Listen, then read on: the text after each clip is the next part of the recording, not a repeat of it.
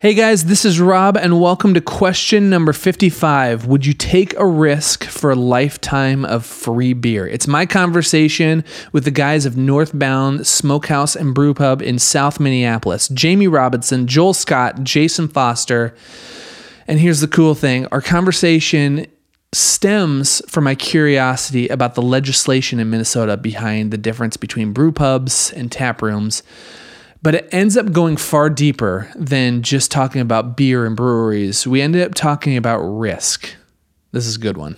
I'm fascinated with this thought of risk. And you alluded to it, of people just assume that if you're a business owner, you must be just a billionaire. And if someone, on this topic of curiosity and looking past the obvious, I think if someone comes into a restaurant and you as a head brewer and you as an owner, you're heading up the kitchen, it's easy to look at this and be like, well, yeah, starting this made sense. Look at this. This is a successful business. It makes sense. But I'm fascinated with the thought of origins of places. So I really do firmly believe that life expands and contracts with your willingness to assume risk.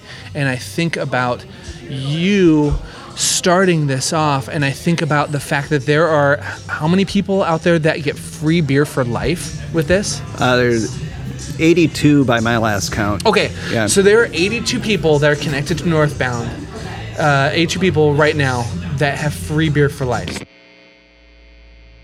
Where do you live? In the city. Do you have a house? Apartment. On a rent? Rent. What do you do for a living? Lots of things. Where's your office? Don't have one. How come? It's a long story. Do you have kids? No, I don't. How come? What's your record for consecutive questions asked? 38. What do you have to say? Talking to me? What are you? Pop quiz, hot shot. You expect me to talk? Do you understand the words that are coming out of my mouth? You do. What do you do?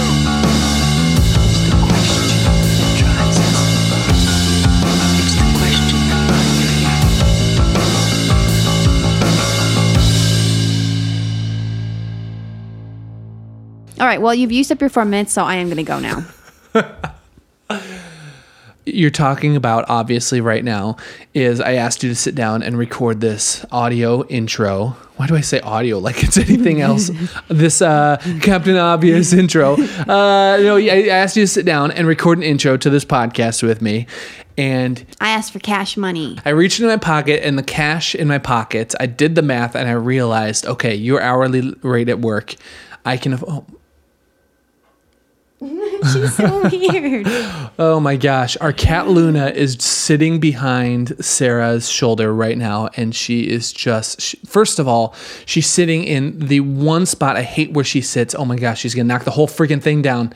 She's sitting on top of a shelving unit that I have all our scotch and whiskey on. That I bought for $5 at the Salvation Army 10 years ago. So I hate that she sits on that. Okay, anyways, but she's sat down and realized that I can afford you for 4 minutes.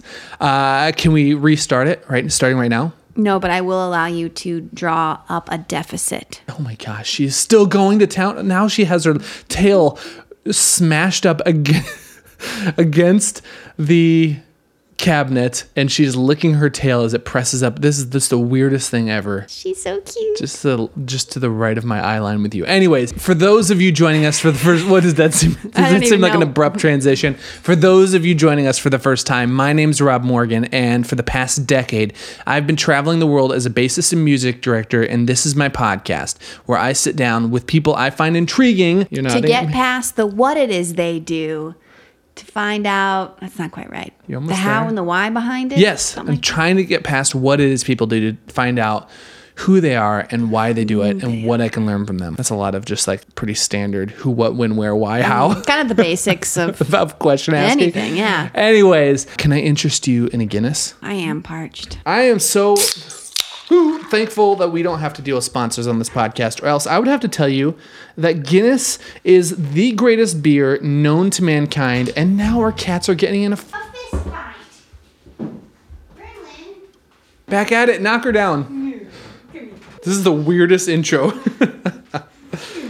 just end your blanket. I am so glad we don't have to deal with sponsors on this podcast, or else I would have to tell you that Guinness is the greatest beer known to mankind. If you have been following along with this podcast, 2019, every day I'm drinking a pint of Guinness and recording podcast conversations, interviews, when I feel like it. All right, no, here's the deal. I do want to talk about that. The past month of February, the whole month of January, Guinness a day, podcast every day. It ruled. I was all over the place. We were in Germany. I was playing a show in the Bahamas on a floating music cruise, and that was a blast. Had a bunch of great conversations because of it. Hunting down Guinness, ended up paying the most for a pint of Guinness that I've ever paid in my life. I think it was close to $15, 11 or $15 for a pint of Guinness. I was pissed.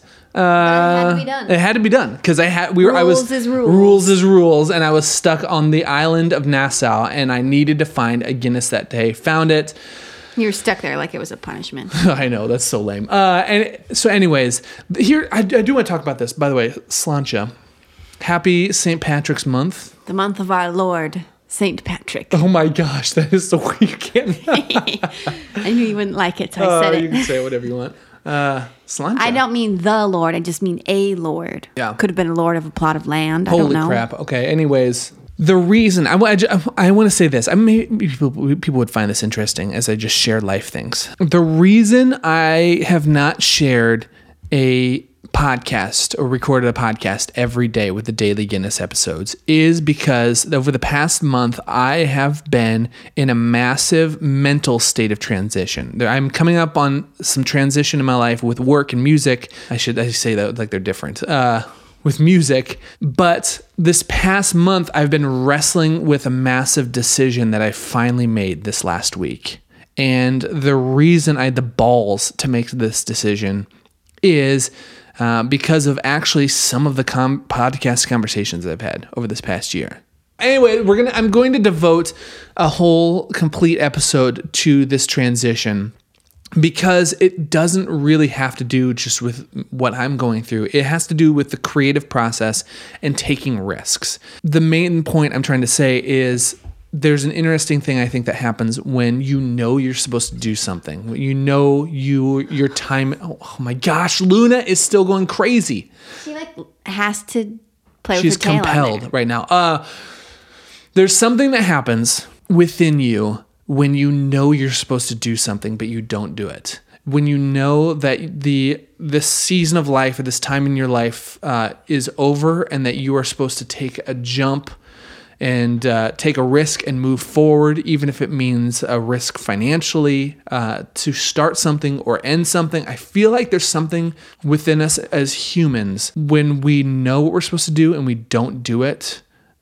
Almost our subconscious starts working against us. Does that make sense?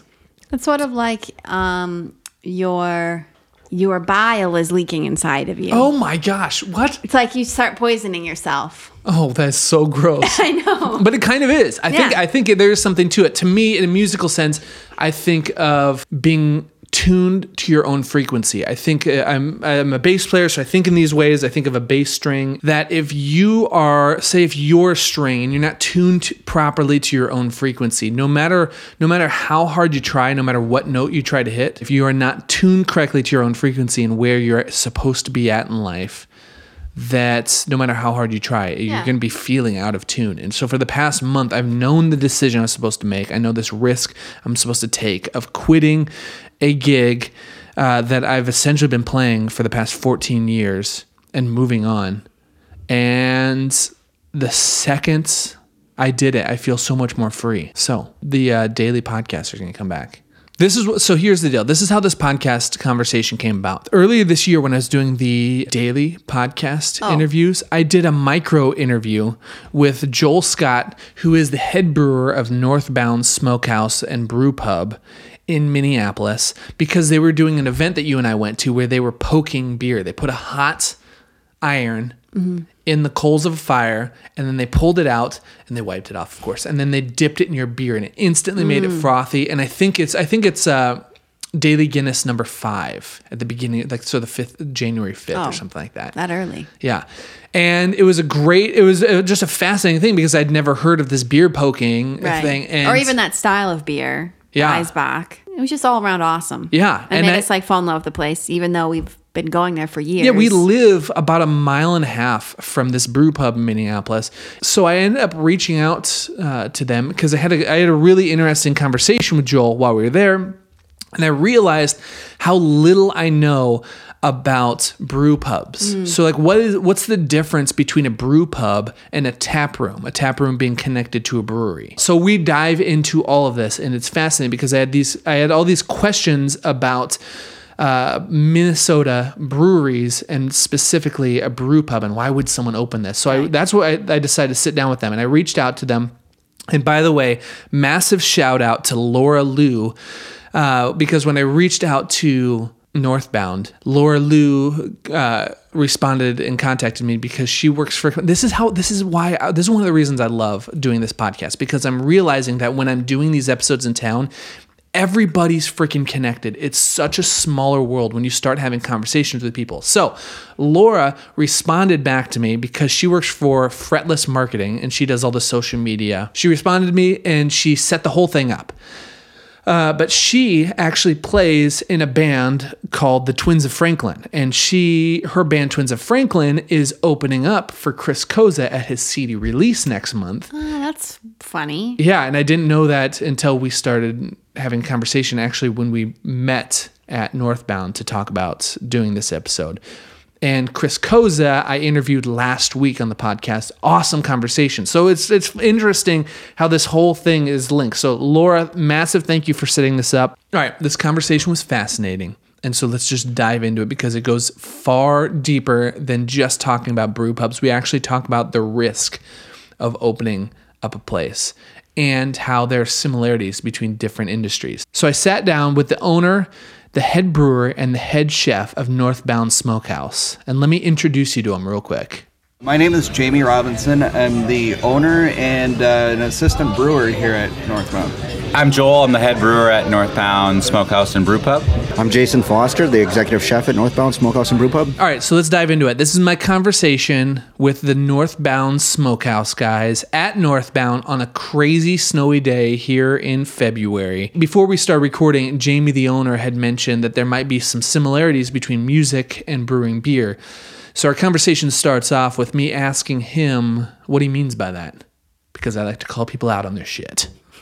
I'm just kidding. It just felt like a fun starter to it. A great conversation.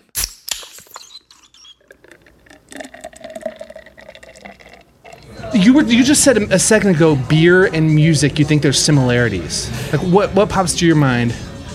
Well, I think craft beer and music overlap, or musicians and craft beer drinkers overlap because musicians don't want to be boring, and craft beer brewers and drinkers don't want to be boring either. They're looking for something more exciting, and so you're going to have musicians looking to be creative, and they're not going to drink a Bud Light because maybe they think it's boring. I mean, there's time and place for a Bud Light, but you know, essentially it's not as exciting as maybe a smoked porter or an IPA.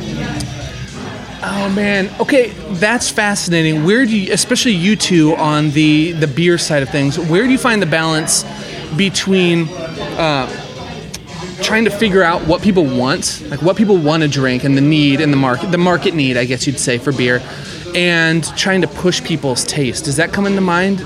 Yeah, I mean, every year has been different here with like styles and trends with beer. Yeah. And my personal philosophy is I do like to follow some trends, and then I also like to just totally ignore or break them.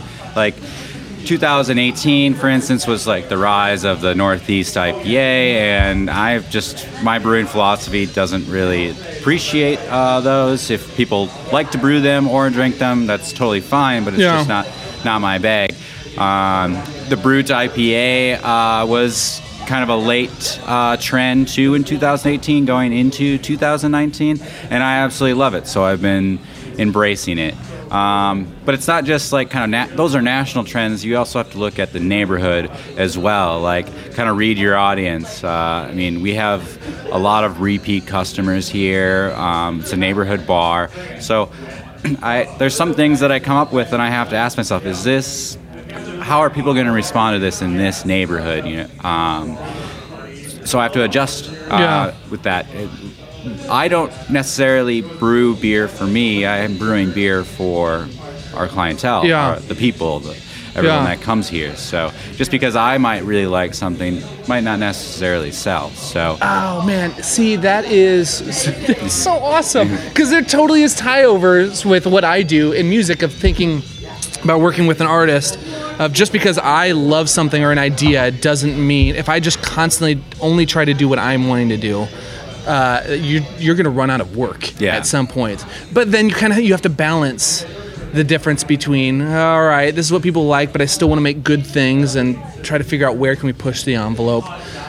You said a Brut IPA and a Northeast. Okay, what's the difference between those two? I feel like I'm ignorant. I'm not a massive IPA guy. Yeah. So I'm kind of ignorant in those. So we'll start with the Northeast IPA. Some people refer to it as a juicy IPA. Yeah. But it's just super, usually pretty muddy, cloudy, super hop forward, like in your face. You're not really getting a lot of malt whatsoever, and to me it's not really appetizing to look at. So and then a Brut IPA is a newer style, not a recognized style yet, but basically we put enzymes in different parts of the brewing process that make it so there's very little sugar after the beer has fermented, so it's an extremely dry beer. And then we actually only put hops in the whirlpool part of the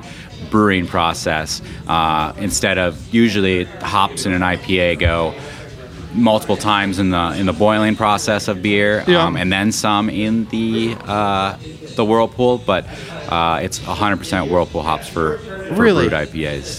So you just get this very light, easy to drink, crisp, hop forward beer that's, to me, it's delicious. I love dry beers, so I'm obviously really biased, but I've been just loving the style. Anytime I see it on a bar menu, I have to get it. So. It's like your go-to. Yeah. What are you guys drinking, by the way? I'm drinking your the new Dunkel lager. Yeah, I'm drinking the same. So. Is that what you're doing? Yeah, we all three of us have. Oh man, that's awesome. It's been a hit. We don't do too many lagers at Northbound for logistical reasons. We're going to try and do more, because 2019 is definitely going to be the year of the lagers. Pilsners are coming back in a big way. So, and I'm happy. I mean, lagers have been kind of this, brewers really like it kind of thing for a long time, and now I think the brewers are starting to push it into the normal market, and the buyers now are getting excited about lagers again. So man, okay, so that's even going to my thoughts on the beer, where the brewers like something and it takes time for that to catch on, and I'm thinking of, that's why I love the tie-ins, because I'm just totally thinking in my musical world of where there's certain things that are maybe ahead of its time, aren't appreciated, so you have to find the balance. Now where you're running a business, so you want to sell as much beer as possible. Right. But we also we want to keep integrity also, so we're not going to just brew something, throw a blended fruit into it and say, here, this is what you want, something that doesn't taste like beer. Or like cookies or bagels or cereal in the mash, or glitter. No, is that a thing right now? Wasn't there like a gold glitter beer was a thing for a little bit last year. I haven't seen it mentioned in a while. But.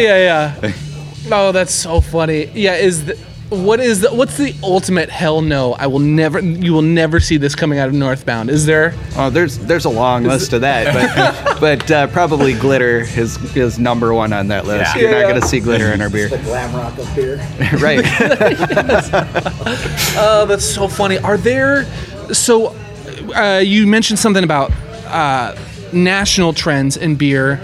Are there? What palate does Minnesota have, or specifically Minneapolis in this neighborhood?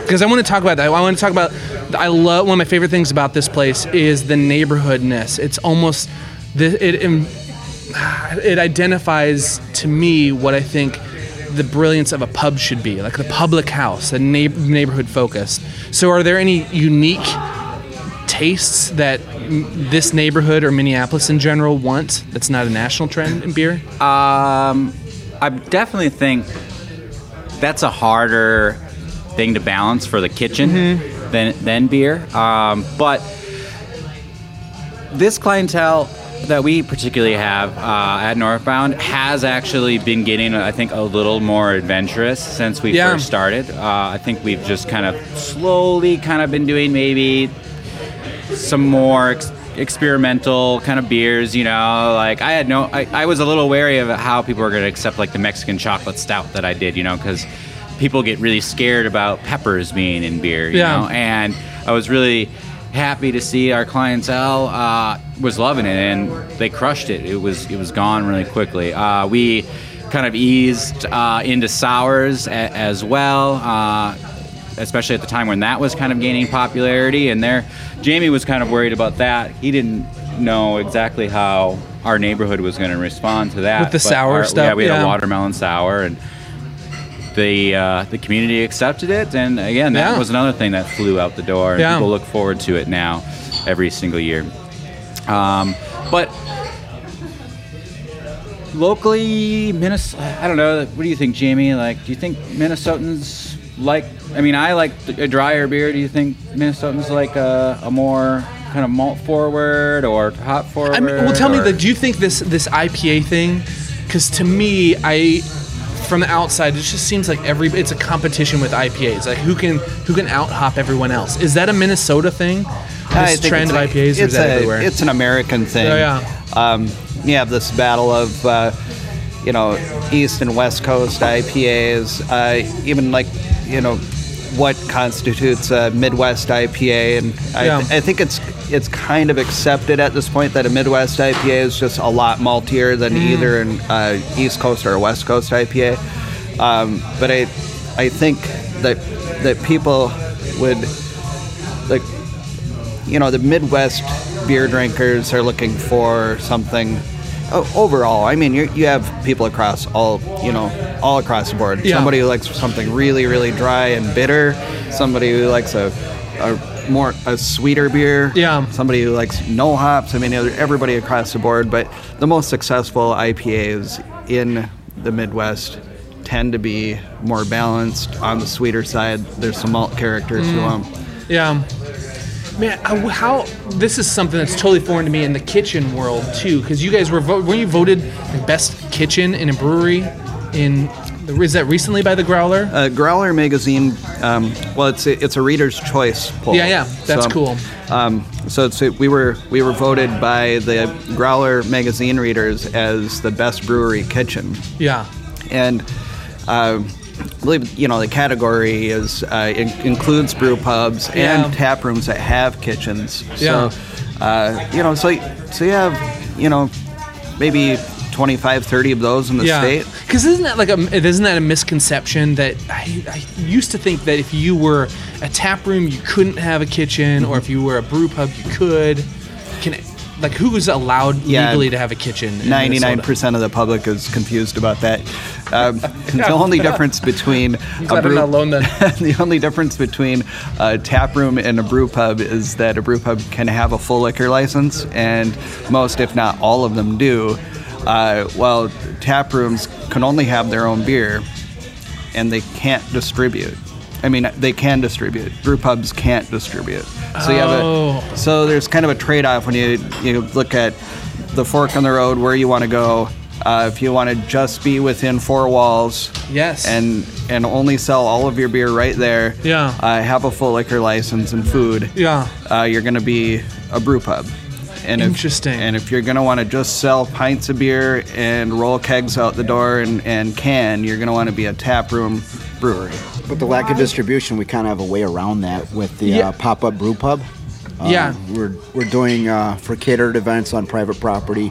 We can provide our beer outside these four walls, and that's kind of a new avenue for us. As far as I'm aware, I mean, we would be the first ones to do that. Oh yeah. Do you now? I mean, we had talked about that before about a Tide room. I'd never heard of or a tied house. Is that what it is? Yeah, it's called a tied house. What is, because that has to do with what you're saying, right? Like, what is a tied house, first of all, in relation to Well, first, we can do a tied house. And most people are familiar with Town Hall Brewery's tied houses, which are, they have a brew pub. Yep. And then to be able to distribute to different areas of the city, they have to open up satellite restaurants that don't necessarily have a brewery, but they'll have a kitchen. Basically, it's just a restaurant where they can roll their kegs into that. So Town Hall Tap, Town Hall Lanes, Town Hall Station, those are all tied connected houses. to Right. Connected to the brewery. The pop-up brew pub that Jason is referring to is it's a different avenue. It's under a food catering license and a liquor catering license, which basically means we can take whatever we offer here, the full liquor license, the beer, all of our own beer, all of everything that we make here, in addition to anything that we could possibly make in our kitchen. And we can take that to a different venue, whether it be outside in the summer or any venue that you might have your wedding at. We can do the full bar. We can do all of our own beer. Everything that you can get here in the brew pub, you can take with you to your own venue. Which is crazy, because I've never heard of that before. I've never seen anything like that. A mobile, essentially, you guys call it a mobile brew pub. We call it a pop-up brew pub. Pop-up brew pub. But to me, it's a pop-up bar, which is kind of absurd. If you think about Minnesota and like the legislation we have here, that's crazy that you're able to do that. Have you had that ever since you opened up? Or how long have you guys had that? No, we started that. This will be our third year, so 2 years ago. We started up with a catering license, a food truck license, and the liquor catering license. The pop-up brew pub kind of took off last summer. We did a couple music festivals that were on private property for people, and they wanted our beer there. Yeah. And so it worked out for both parties. So we're looking to do more of those. I mean, it's brilliant because you think of it's just a one-stop shop. If someone's doing, I think of a million ways you could use that. If it's a wedding, you don't have to. You just bring you guys in, and you've got the beer, the food, liquor, all taken care of. Okay, but I'm just all right. So I'm just trying to wrap my mind around still why a brew pub. Like, why was that? Because I'm sure when you set out to open this, you had a choice to make. Okay, are we going to be a brewery with the tap room, or a brew pub? There's so many. You have to weigh so many options and benefits and disadvantages, especially here in Minnesota with all these laws. And to me, I think, well, when you start a business, the only reason to do a business is to scale it. And so you want distribution. That's what everybody's fighting for. And so you want the thing that can take you as far as possible. So I'm wondering, what were some of the benefits of this being like a neighborhood brew pub to you that made you want to go this direction instead of a brewery with a tap room? Does that make sense? Yeah, it does. Not to throw you under the bus. Why the hell are you making these decisions? I'm just trying to figure out where to start, because there are a bunch of moving parts that make it the best choice for us, and that probably the biggest one is that, you know, if you're going to rely on most of your revenue coming from serving beer in your tap room or brew pub or whatever, you're going to want to get as many people in there as possible to fill up that space and keep it full for years and years and years. Yeah. And if you have, say, for example, a couple or two couples that want to go out a four-top, you've got the ladies might only drink cocktails and wine, but the husbands, you know, this is stereotypical, but the you know, the husbands want to try the beer. Yeah. And they might get shut down and have to go somewhere else that has a full liquor license. So we did the brew pub because of the full liquor license first. Second is, I don't want to be in the business of fighting over tap lines and shelf space in the liquor stores. That's a whole different animal. Tap real estate is nuts right now. Right, exactly. And okay, so when you say tap real estate, you mean every bar has a certain amount of taps that they can put lines and a certain amount of kegs that they can have. Yeah. And everybody's fighting for that. Yes. Is that just, I guess, from the outside, is that just a madhouse fight? Between how does that even work? Like tap real estate? Is everybody just trying to...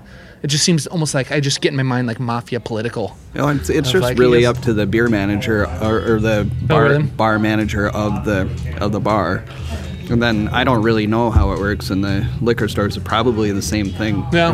They have limits. Shelf space is an issue right now. Yeah, shelf space. So we just stay out of that whole arena of outside of these four walls. Yes. We just...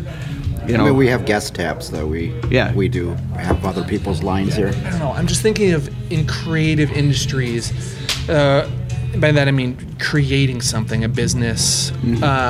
There's so many other factors and job descriptions that we don't even think about when you set out. You have to be a part-time accountant. You have to be a part-time, have your hand in so many different things. Sure. And so when you're talking about thinking big picture of, hey, these are things down the road I don't want to have to deal with, that would be part of my job description. Have you always been like a big picture, think through the whole thing before I act? No, that's the exact opposite of how I operate. Because from the outside, I'm like, oh yeah, I got it all figured out. I got the business model plan figured out. No, I have a lot of confidence in myself that I can just, I can work through any problems that that come my way, or I can build a team that can work through these problems and stuff like that. So we just take a really good idea, create the infrastructure for it, and go for it. And that's what this was all about too. This Northbound was an idea. It was just in my head 2 years. I mean, on paper and in my head for 2 years. When did you guys open up? 2012. Yeah, or something? 2012, September 2012. Okay. And it was 2 years before that you were thinking about it. It was a project that just kind of coalesced over 10 years. Yeah. But you 10 years. Yeah, you dream it up, but then you have to learn how to do it. And so I worked in front of house at Town Hall Brewery, and then in the brewery at Town Hall. Yeah. And learned, basically just absorbed everything that I possibly could about how to put together a successful project. Yeah. A lot of that was just finding somebody who can run the kitchen, because that's part of it that I wasn't interested in. I wasn't interested in actually doing that myself. Yes. And frankly, I think if you have your hands in the kitchen and in the brewery, one or both of them isn't gonna turn out right. Yeah. So I just concentrated on the brewery when we started, and Jason's like shaking his head of like, yep, you need to get your hands out of my let me do my thing. I was assuming that's brewers don't belong behind the line. So. Yeah. We don't belong in the brewery, so it works out. I'm not touching your lines. Don't touch mine. No, but, Jamie and the management has been pretty good about letting me do the kitchen and not really stepping on my toes too much. Oh, that's cool. Yeah. It's been awesome. Man. So, okay, you're just saying, I interrupted you here, but this whole process, like 10 years, like how could you paint a picture for me? I'm trying to understand. You have this thought of, hey, maybe this would be fun to do in the future, but I just picture this conversation between you and your wife, if you're married at the time, of like right before the actual actions steps of like, hey, let's do this. What did that season of life look like for you? There've been a lot of ups and downs in this process, but let me just condense it, because over 10 years there's a lot of little stories to go through, and I don't think we have a couple of days for those. So you guys allotted 6 hours for this, right? Right. So just like a chef would have to cook at home, you're not going to trust a chef to be a good chef if he has never cooked at home. So every brewer has brewed at home at some point. So I was a home brewer for a few years. Yeah.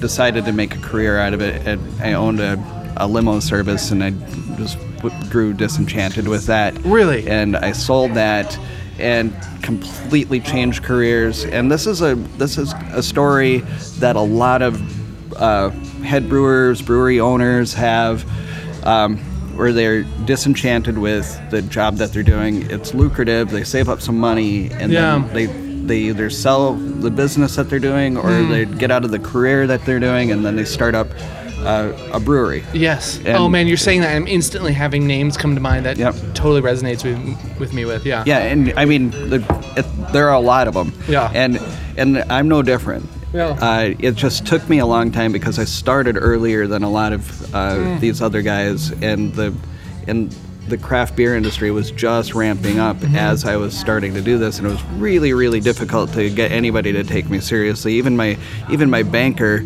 told me that, it's a restaurant, it's about the food, but the beer is just a novelty. And I'm really? like, yeah. And he just had no idea about the flood of breweries that were coming. And there were 16 breweries right before we opened. And Indeed was number 17. We were number 18. Yeah. Dangerous Man number 19. And then it just took off from there. Man. Did you see it coming, or did that not have a factor? Was this something of like, I know this is going to be big, or was it just purely, no, I'm going to do the brew? I didn't think it was going to be this big. Yeah. I really drew the line at maybe, Minnesota can handle like 120 breweries spread out throughout the state, but now we're at what, like 170 or something like that. Yeah. And I don't know exactly off the top of my head, but the thing is, our edge as a brew pub has been reliable and great food. Yeah. And we've been recognized by Diners, Drive-Ins, and Dives, the City Pages, Growler Magazine, and not just one award, but several awards. Yeah. And our beer has been recognized by the Brewers Association with a World Beer Cup Award in 2014. So I mean, we're doing something. We're doing something right, and what that is just paying attention to detail of everything from the sandwich to the pint of beer, how the beer pours, what it looks like when it pours, how it gets to your table. What do you mean by that?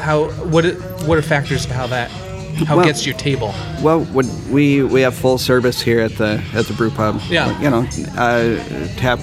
Tap rooms and some other restaurants don't, but I think that it's important for when you sit down at a table, it's important for the customer to have a way to get the information about beer styles and what this beer tastes like, whether they'd like it or not, and be able to get steered in the right direction for ordering a beer or ordering anything off the menu, anything from the kitchen. You have somebody who's at your table telling you exactly what it's all about, and we educate our staff so that they can do that, and they're not just delivery systems for not just a conveyor belt to get to your table. They're actually full of information about what we have here. A fascinating thing when I was thinking about sitting down with you guys, and I want to be respectful of your time, so maybe this will be it. I'm fascinated with this thought of risk, and even you alluded to it, of people just assume that if you're a business owner, you must be just a billionaire. And if someone, on this topic of curiosity and looking past the obvious, I think if someone comes into a restaurant and you as a head brewer and you as an owner, you're heading up the kitchen, it's easy to look at this and be like, well, yeah, starting this made sense. Look at this. This is a successful business. It makes sense. But I'm fascinated with the thought of origins of places. So I really do firmly believe that life expands and contracts with your willingness to assume risk. And I think about you starting this off, and I think about the fact that there are how many people out there that get free beer for life with this? There's 82 by my last count. Okay, yeah. So there are 82 people that are connected to Northbound, 82 people right now that have free beer for life. So how did that work? Because this is going to tie into my whole risk thing. Okay. Well, there were several different options, but there was one option for investing where you just put in $1,000 for startup capital. Yeah. And you would get free beer for life. And people are just fascinated about the whole free beer for life. What does that mean? 1 pint a day? No, you just drink like a normal customer here. You come in, take a seat at the bar, get on the wait list or whatever you need to do, and then and then sit down and all your beers are free, to the point where we'd have to cut you off, legally. You could be responsible. Right. Yeah, just responsible drinking. But yeah, there's no. What was the minimum donation of that? It was an investment, because it actually not was donation, investment. That's that's my bad. It was part of the startup capital, and it was part of the down payment to get the loan at the bank. But that was $1,000 for that, or people who didn't think that they were going to drink enough beer, they could buy equity in the business. So people bought little slivers of equity for $1,000 here and there, and then at a level of $5,000 equity, we would just throw in free beer. So those people are included in those 82 people who drink in free beer. We actually did some trade too for people who did some printing for us, and just handed them free beer, and people who did our logo for us, they got free beer. So we were able to trade free beer for things, and so this thought of risk and thoughts from the outside. The reason I asked that is because it's fascinating to me. If someone told me $1,000 at Northbound will give you free beer for life to an established company or this established brew pub, it's a no-brainer. You would be flooded right now if you put that in the papers. But what people don't think about is the fact of when you put that out there to invest, there was no guarantee. That was a risk. You had to take the risk as an investor in this brew pub. So to me, the risk of throwing down $1,000 here is so much greater than right now. If I would think $1,000 in Northbound, hell yeah, I'll do that tomorrow or whatever it would be. But because of that, it's a greater reward. You have beer for life. It's crazy. And I'm just thinking about you in creating Northbound, where were you before this? You were at Town Hall? I was at Town Hall. I was just kind of wrapping that up at Town Hall, and I was there for a little over 4.5 years, almost 5 years, in various capacities, and I wrote the business plan during that time. And then I had $11,000 in a savings account, just waiting to invest in. But this brew pub is $1.2 million.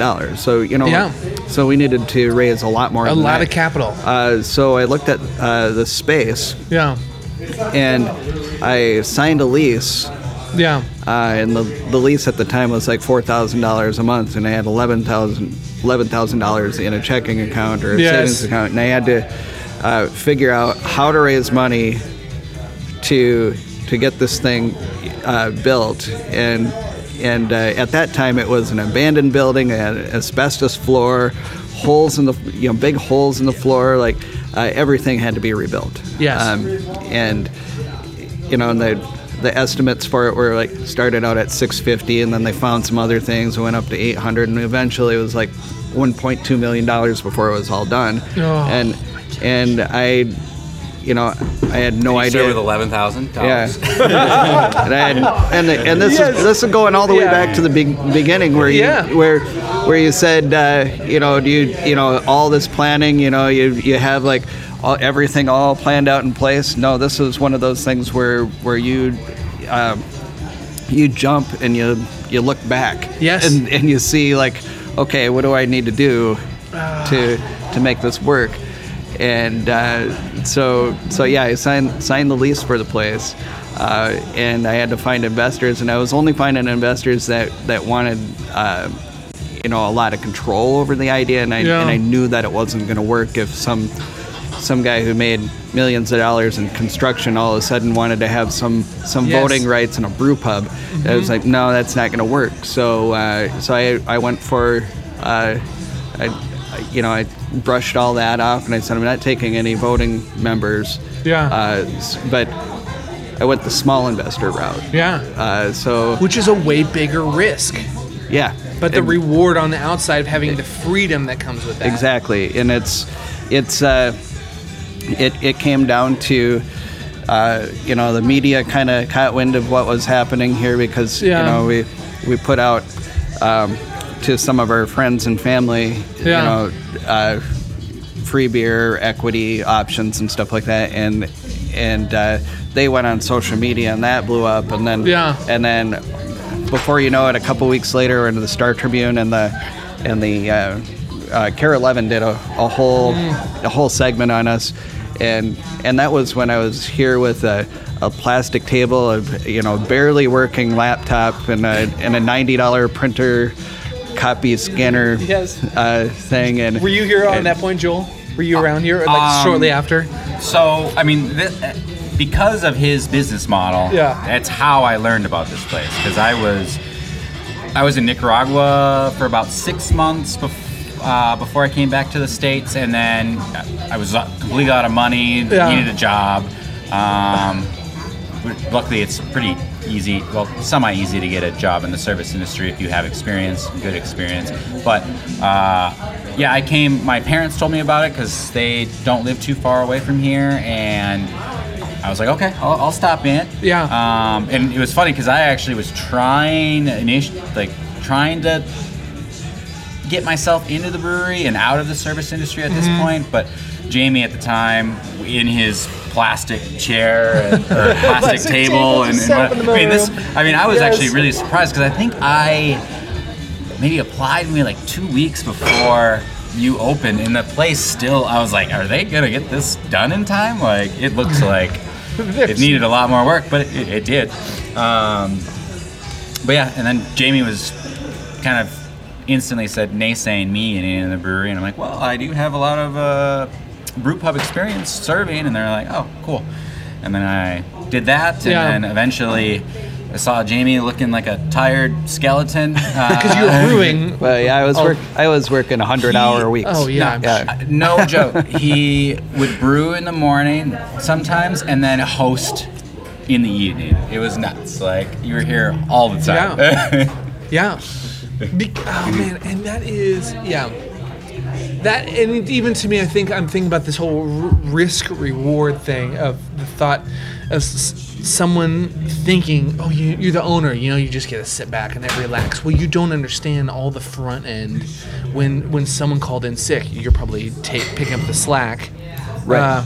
Man, so that's fascinating to me. I love that. It got to a point though where the 100-hour weeks just weren't working for me, and I mean that means that you're working and sleeping, and not sleeping very much when you're working 100-hour weeks, and it was making me hate my brewery, my brew pub. Yeah, something you love, like your passion project. Yeah, it was making me hate it. So we found a way to hire more help and get and it was busy. It was packed in here every night, and so there wasn't really even time to interview people. Yeah, it was a crazy time. But then I got myself down to 80-hour weeks, in part by getting Joel in the brewery helping me, and then trying, to 80-hour weeks. Yeah, and so for the first year, I would say it was like 100-hour weeks, and got down to 80-hour weeks, and then eventually, after Joel got trained in, I got down to 60-hour weeks, which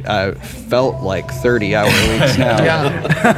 What do I do with all my time? Yeah, it was crazy. After you do a year of that, it's like, and I know other places, the owners are putting in 80-hour weeks every week for all the way into the future until they sell the place. Yeah, it's a big risk, and it's a lot of work for anyone that wants to get in initially. I mean, it was funny, like, even seeing when we were in Duluth, I don't know if it was last summer or the summer before that for APN, but like, we're sitting at a bar in the morning during this busy All Points North weekend in Duluth, and all of a sudden,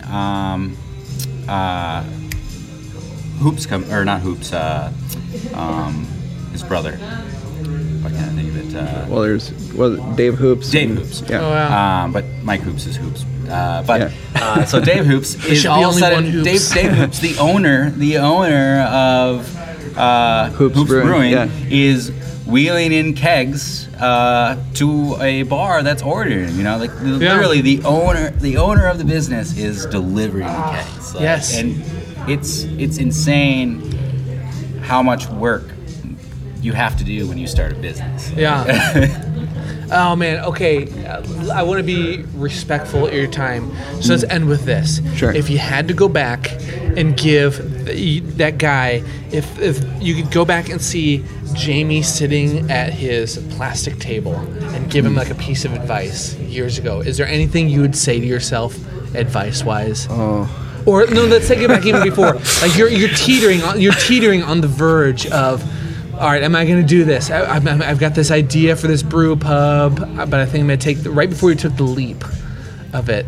Is there any like advice? Have more money. Or encouragement? Just do it. It's all going to work out. Well, I always say because this is one of them. Yeah. You have to have steel balls to do this kind of thing. You're gonna have 100-hour weeks. You're gonna have 80-hour weeks. Somebody's gonna quit, and then you're gonna go back up to 80-hour weeks. Yeah. Those are just things that come with it. So you have to expect that. The other thing is, just make sure, like if you're in a partnership, make sure that you're approaching it as if you could be married to your partners. Because if you can't be married to your partners, the partnership isn't going to work. Yeah. And it doesn't matter this doesn't have to do with male or female or anything. It's just, could you be in a marriage with that person? And if you couldn't, that's not the right partner for you. Oh man, that's so good. Okay. Jamie, Joel, Jason, thank you for hanging out with me. Mm-hmm. I feel like I'm walking away from this with a better insight of not just here brew pubs, but I feel like I'm going to look, even having had worked in service industry jobs, I feel like I'm going to look at breweries and brew pubs differently because of this, and restaurants here in Minnesota differently because of this, because it's just the insight from it is fascinating. Yeah. So thanks for hanging out with me. Yeah, thank you. Thank you. Hey guys, this is Rob with just a quick note before you head off into your week. I just wanted to say a huge thank you, a massive thank you to any of you that have rated, commented, or subscribed to this podcast on iTunes. Also, thank you to those of you that have reached out to me and shared your stories of how these interviews or some of these conversations have impacted you, have inspired you. Man, that has been so awesome to hear. If you have a story you'd like to share with me, head over to thecuriouspod.com/contact, and I'd love to hear your stories or any just questions you may have for me. Hey, while you're over there, if you want to check out show notes for this or any of the other interviews I've done, or contact info for this guest or any of the others, head over to thecuriouspod.com for any of that. And also, I'm really pumped about this. We have a map right there on the front of the website that shows all the locations that these interviews and conversations have taken place.